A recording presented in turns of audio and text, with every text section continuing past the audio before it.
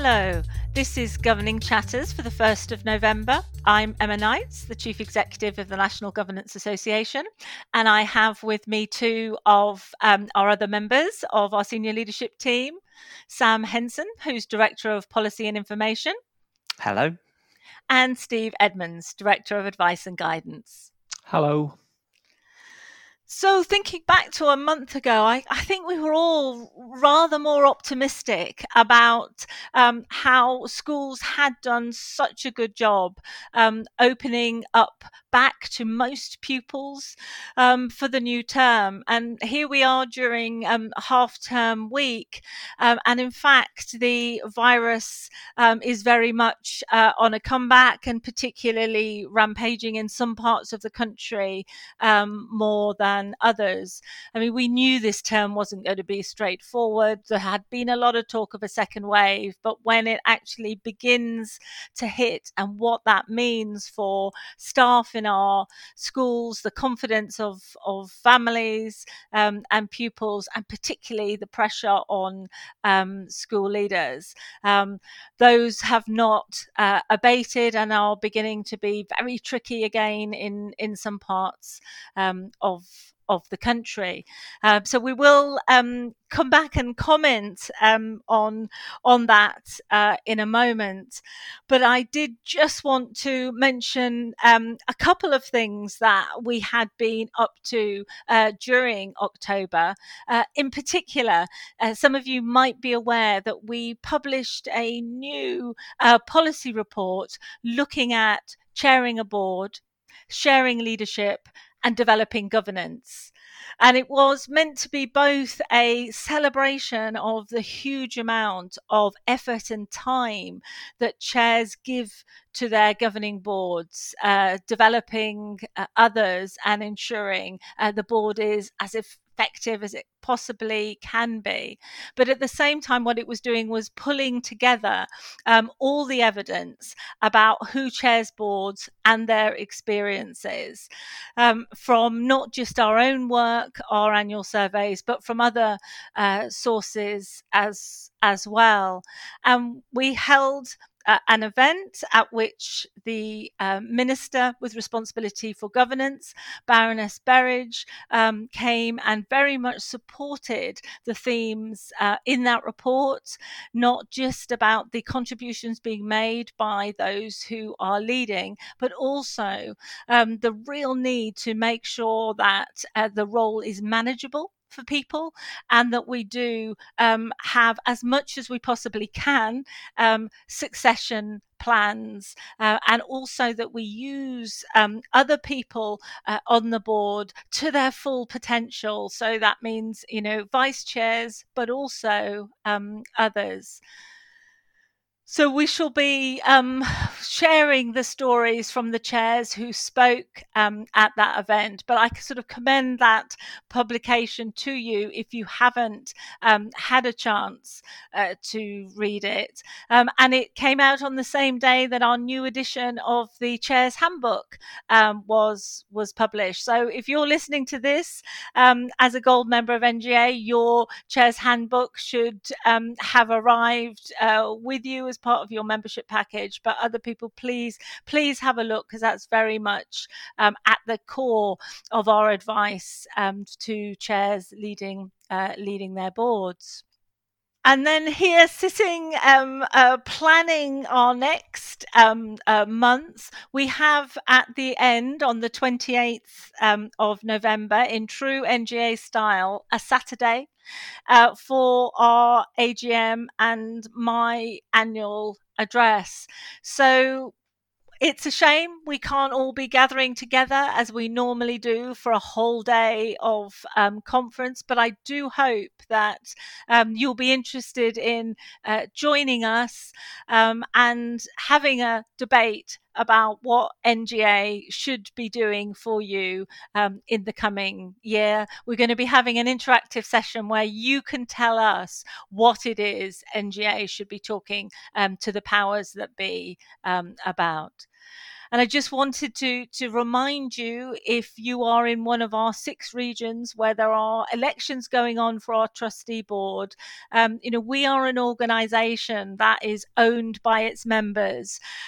So please do cast your vote. We are really pleased that this year so many people have put themselves forward to be elected as trustees to the NGA.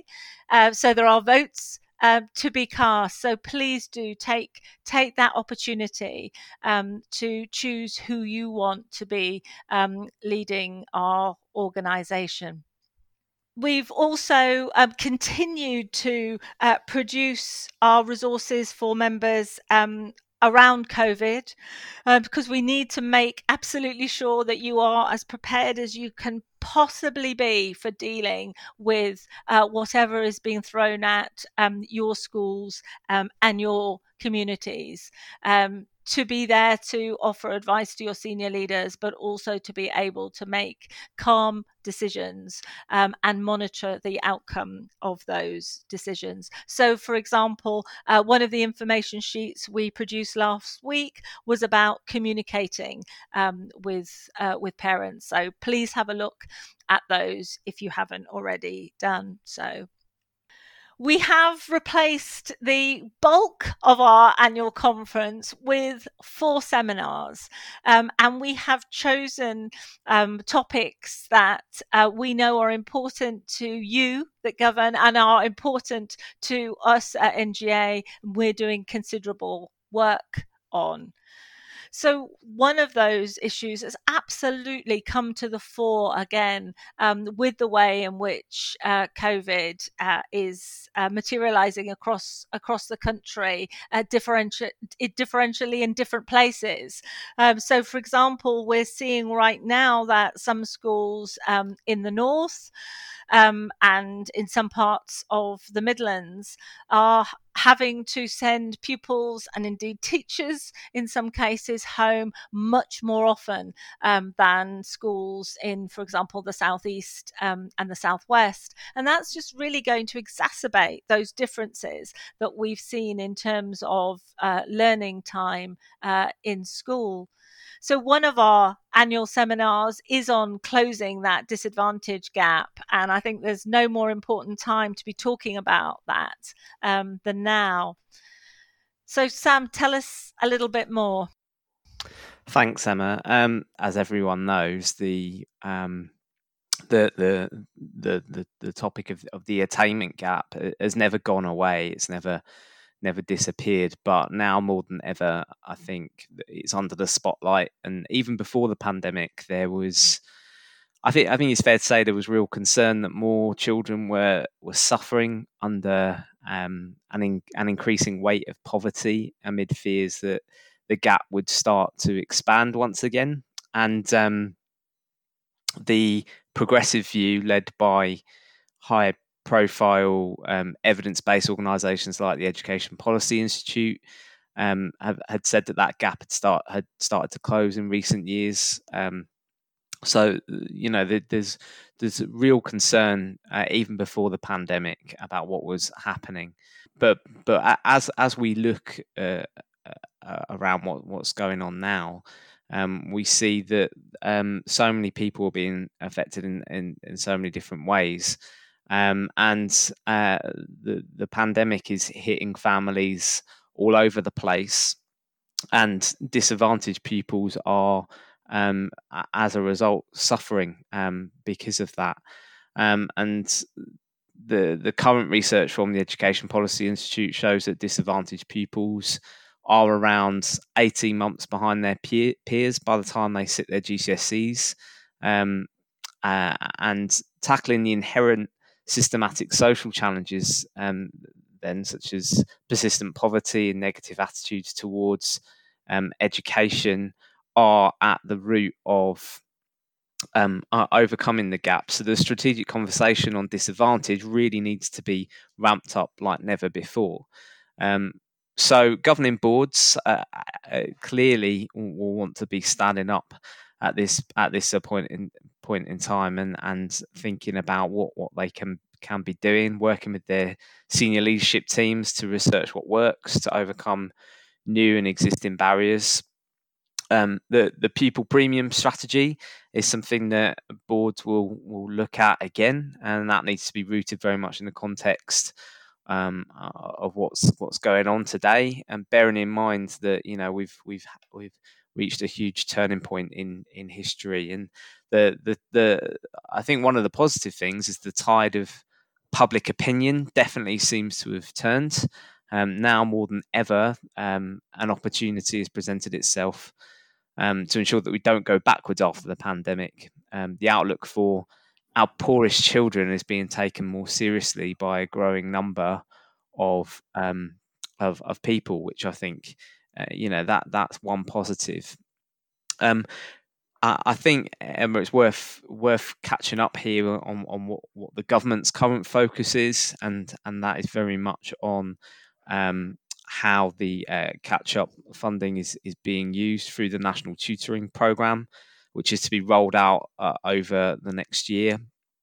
The EEF's Teaching and Learning Toolkit identifies tutoring as an approach that can improve learning on average by 5 additional months progress over the course of a year, and so the government's very much decided that this is the right way forwards. And that national tutoring programme, developed by different charities with the support of the government, is now being rolled out, and that's something that certainly from after half term, we'll start to see more and more schools beginning to access that. And there are two tiers, two pillars, if you like, to that program. The tuition partners, where schools can access subsidised high quality tuition from an approved list of external providers. And then there's also the academic mentors as well, where there'll be trained graduates who will be employed by schools in the most disadvantaged areas.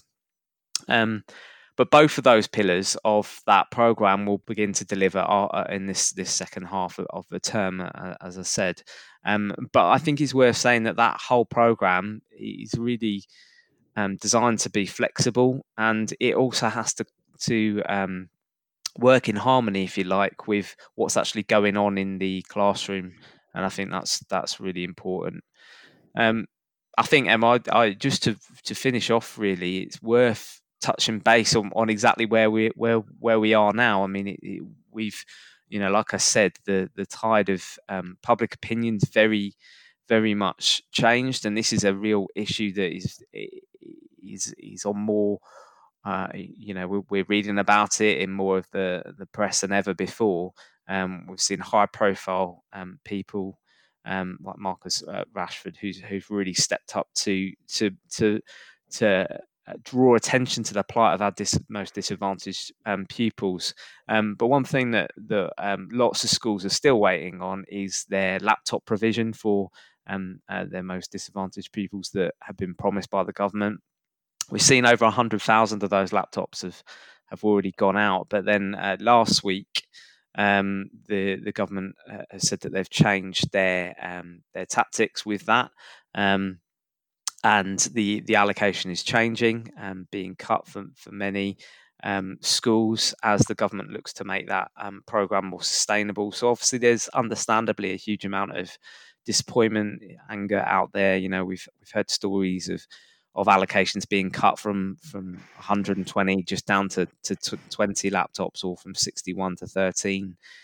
So these are big drops, and there's a lot of worried head teachers, a lot of worried teachers out there, and that's something that I think that we need to keep drawing attention to this, and let's see what happens. Absolutely. I mean, I think it would be really helpful if, members who are listening to this and have stories and experiences do get in touch. As you said, there's been huge amounts of anger about the change of plan so late in the day, when people were expecting so many more laptops and have planned around that, and it's something certainly that we will be discussing with the department. But I think one of the things that I found quite difficult to take was, I think all three of us have been in meetings with the department where it has been said that they understood the anger when guidance was sent out during holidays or on Friday evenings. And here we had on the Friday evening, as half term was starting for most people, an email sent to head teachers making a great change, and sadly not a change for the better. So I just really want to reassure members that we do feed that back to the department, and they will have got that message loud and clear. But it is incredibly disappointing that they made that same mistake. I'm being charitable here and assuming it was a mistake to do that. So there will be a whole raft, I think, of other stakeholders saying that simply wasn't a good enough way to do business. School leaders are working so hard to keep everything going at the moment. They really don't need that sort of message at any point, but let alone on a Friday beginning of a holiday. Um, uh, Steve, I don't know whether you want to add anything more about the advice and guidance that we've been producing for members on remote education, because obviously it's now become a legal requirement that all schools do provide remote education. I think we knew that it was there in the guidance anyway. Indeed, yes, Emma, absolutely. And it's also quite rightly and quite correctly been a major talking point at governing board meetings this term, because providing that support for pupils who are at home because of COVID, and as you said in your introduction, unfortunately that's an upward trajectory we're on there. There are more pupils affected and at home at the moment due to COVID. It's not an easy issue to address, but it is something that it's so important that we try to get it right, not least for those disadvantaged pupils that Sam's been talking about, who have already suffered so much during the pandemic. Yes, as you say, schools are now under a legal direction to provide immediate access to remote education should they miss school due to COVID. And when we say remote education, what we mean, that is likely to be a combination of online teaching and resources tailored for the pupils ready to use at home independently. And from a governing board perspective, it's really important that your school's plan for achieving this in the circumstances is strong enough and is flexible enough to be pressed into action immediately if needed, and can be scaled up for more pupils again if needed, and provides that really important interaction between pupils and teachers as part of the provision. But most importantly, that it meets the needs of pupils who don't have online access. And as Sam said, there's some really fundamentally challenging issues at the moment, not just around the supply of equipment, but also pupils who don't have the access to broadband or the phone credit that they need because of their circumstances. And there will be more of these because of the very difficult and challenging state of the economy at the moment. So what our guidance, and I'm glad you've given me the opportunity to plug our guidance on remote education, covers for governing boards, is it points to the expectations, the legal expectations, and what the statutory guidance says that schools should be providing in broad terms.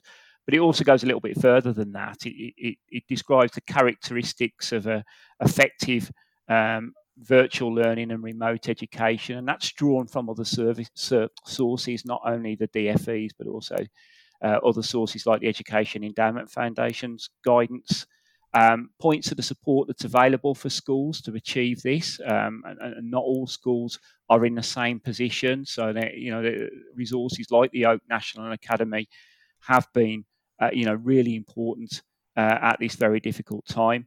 And as well as pointing to questions that boards can ask about the quality and the extent of the remote education their schools are providing. So that's a really important piece of guidance for us to help boards and schools and trusts do their bit at school level. But as Sam said, the system needs to do its bit as well. And that equation of the upsurge in the number of pupils who unfortunately are at home due to COVID, plus the reduction in the allocation of laptops, does not really lend itself to meeting that legal duty, does it, on the recommendations to support those pupils. So that's something we're really concerned about, and I know that we'll continue to press that point in those policy making forums that you mentioned.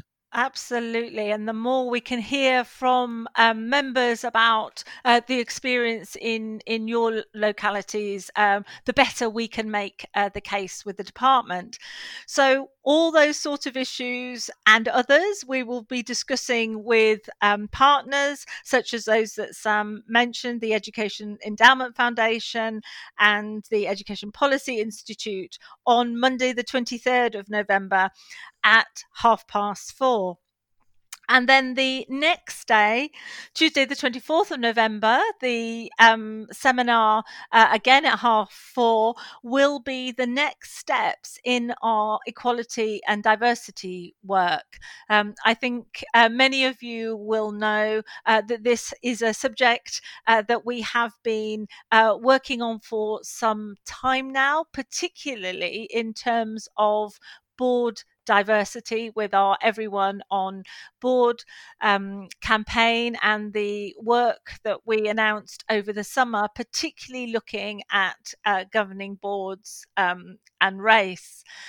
We publish both guidance and a new Learning Link module on diversity last month, but we are very aware that what those do is look at the sort of legalities, the responsibilities of boards in at that sort of more technical level. And where we want to take the project now is looking at that more holistic role of governing boards, how they make this happen through making sure there are, healthy cultures, for example. And the next topic we are going to be really thinking about, again, drawing on the expertise of partners, is about diversity in school leadership. So we will be joined by a number of people, but particularly partnered with ASCL, the Association of School and College Leaders, who've been doing a lot of work looking at improving diversity and inclusion in school leadership. So that's a topic that we'll really be developing over the next few months. But Steve, do you want to sort of add some thoughts about those issues that we need to be reflecting on and improving? Well, yes, and I think actually you really put your finger on it there when you said that the reflection and the learning is so important, but I think now we have to. It's so important. Try to move this conversation on to make it solution focused, to make it action focused, because the lack of diversity in school leadership, it is such a mainstream conversation now. There is so much goodwill behind what we're trying to achieve. For me, that only makes it more frustrating that we're not making the progress that we all really want to see. The higher up the school hierarchy you go, it's still the case that the less women you will see. Women are proportionally underrepresented in school leadership positions. We know that there are simply not enough teachers in the system from black and minority ethnic backgrounds, and of course that's going to then affect the number of them taking up leadership roles. So we really do need to move this agenda on now from strategic reflection and awareness raising of the issues to embedding positive culture changes and positive changes in behaviour. And I think if we look at this from a governing board perspective, and I think about this a lot as a governor and trustee myself, it really means, more than anything, sitting down and doing what we at NGA have been saying for so long, actually measuring what we value. And rather than just sort of concentrating on the compliance, as you said, Emma, with a public sector equality duty, taking an honest look at ourselves and auditing our practice, whether that's the composition of our board, whether it's the outcomes of pupils in groups, minority groups, or underrepresented groups. We need to ask ourselves why few colleagues in those groups that are underrepresented have been promoted on and in the case of pupils from black and minority ethnic backgrounds, how that then travels through into things like exclusions in disproportionate numbers, and also our curriculum as well. What does our curriculum do to inspire through, whether it's culture, history, or promoting positive role models? And these are all things that we can do at board level, actually, just by starting a conversation, and then moving it into a really honest assessment of our school culture and what that feels like to all our stakeholders. And I think we're on that start of that, to use that awful phrase, a journey, really, as far as our guidance and our e-learning is concerned, as you said, to make it more about culture and behaviour change as much as it is about compliance. So, it's something we're very passionate about. Absolutely. So that seminar on the Tuesday, the 24th, will be the sort of first step in that. What is the governing board's role in making that difference to diversity in school leadership? Obviously, beginning with the way that we recruit our head teachers and CEOs. So please join us for that discussion. I was about to say, if you feel as strongly about it as we do, but perhaps even if you don't feel as strongly about it, I think it's an important conversation to be part of. And then the following day, Wednesday, the 25th of November, at 4:30, we will be looking at where next for school improvement. And in particular, we'll have a number of experts in school improvement with us, but particularly I'll be welcoming Nick Brook from the National Association of Head Teachers, who chaired a commission that will be reporting very shortly, about a week before the conference seminar, which looks at what do we need to have in place, both at an organisational level, but also at a systemic level, to make sure we are providing the best education we possibly can to pupils. So themes such as ensuring that teachers thrive and develop. How do we empower and develop our leaders so that they lead school improvement well and effectively? What is the place for collaboration within school improvement? What's our collective responsibility? It's clear within organisations where or it should be where responsibility lies. But now, when we think about our towns, our sense of place, our sense of community, how do we work together as a family of schools to produce the best we possibly can for all the pupils in the area? How much of that is done by school to school support or trust to trust support, and how much should be done calling on external expertise? Where does that come from? How do we make sure it's good and making a difference? And I'm absolutely sure we will cover that issue that Sam was just talking about making sure the system works well for all communities and there aren't left behind areas, whether they be on the coast in England or in some of our poorest inner city areas. So what we are trying to do alongside partners is build a consensus how best we all work together, but also then what we can expect in terms of investment from the government or other players. So I'm sure that will be a really fascinating subject, and important for governing boards to take their place in that conversation. After all, I really don't like the phrase very much, driving school improvement. It suggests that there isn't already a culture of sort of continuous organisational improvement. But boards and the role that boards have in setting the priorities and then monitoring the priorities should be absolutely central to making sure that organisations improve and not decline. And one of the things that NGA does, and I think I have been doing on the NAHT Commission, where I've been lucky enough to serve, is to try and make that point. Don't forget the role of governing boards.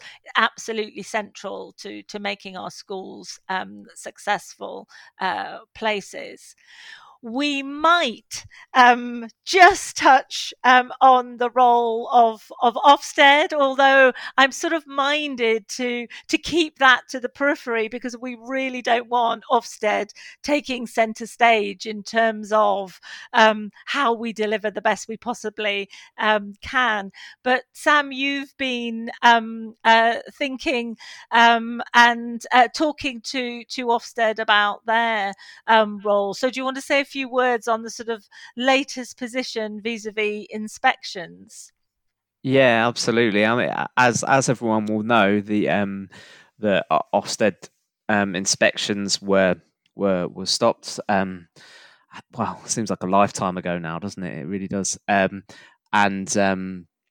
during last academic year, we obviously saw Ofsted using their resources in other ways, and then this term, this new academic year saw the start of the new visits that Ofsted have started to do, but they've always said that the plan was just to do that for this term initially, and then the plan was to recommence for inspections from January onwards.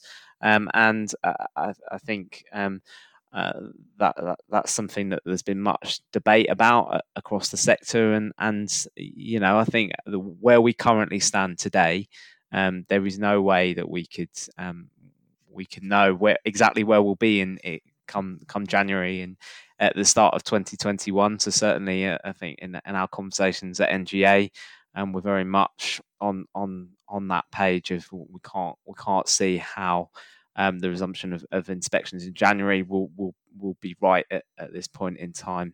But I think as you say, Emma, we'll carry on maintaining that dialogue with Ofsted. I think that's really important. And if any of you listening have got things you want us to share about your thoughts on how inspection can resume at some point in 2021, whenever that will be, when the time is right, then do share that with us, and we would be happy to pass that on to Ofsted.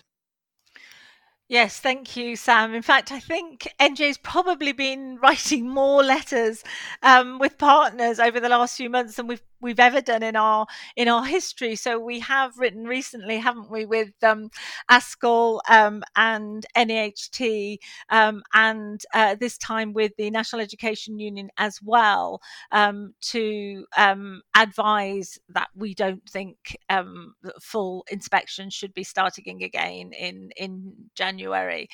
So yes, we'll keep those conversations happening, but it is very useful to get the opinion of members as well. But certainly that's what we're hearing at the moment, unless something rather miraculous happens between now and January the 1st in terms of COVID. It doesn't look as though schools will be in a position to be facing a full Ofsted inspection. And then our fourth and final annual conference seminar is on the well-being and retention of senior leadership, which is something I'm sure we covered in earlier podcasts, and Steve was absolutely pivotal in producing a tool alongside the National Wellbeing Partnership so that governing boards could begin to have those conversations about well-being of staff. So we will be returning to that topic. We couldn't really have chosen four subjects of the moment without including well-being, and particularly well-being of senior leadership. So please do join us then.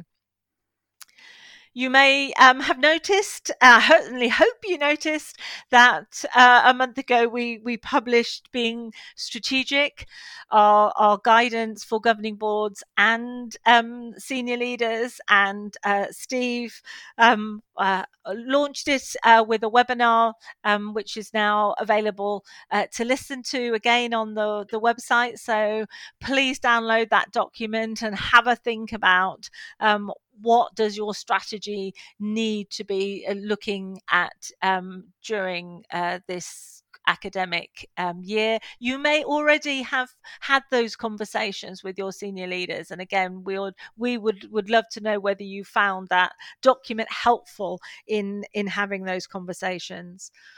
So our forthcoming webinar in November will be presented by Emma Belchin, our Director of Professional Development, and it's going to be focusing on how you monitor what is happening at your schools and trusts during these COVID times. I mean, monitoring is always a thorny issue. We can't talk about it enough, I think, in the governance world.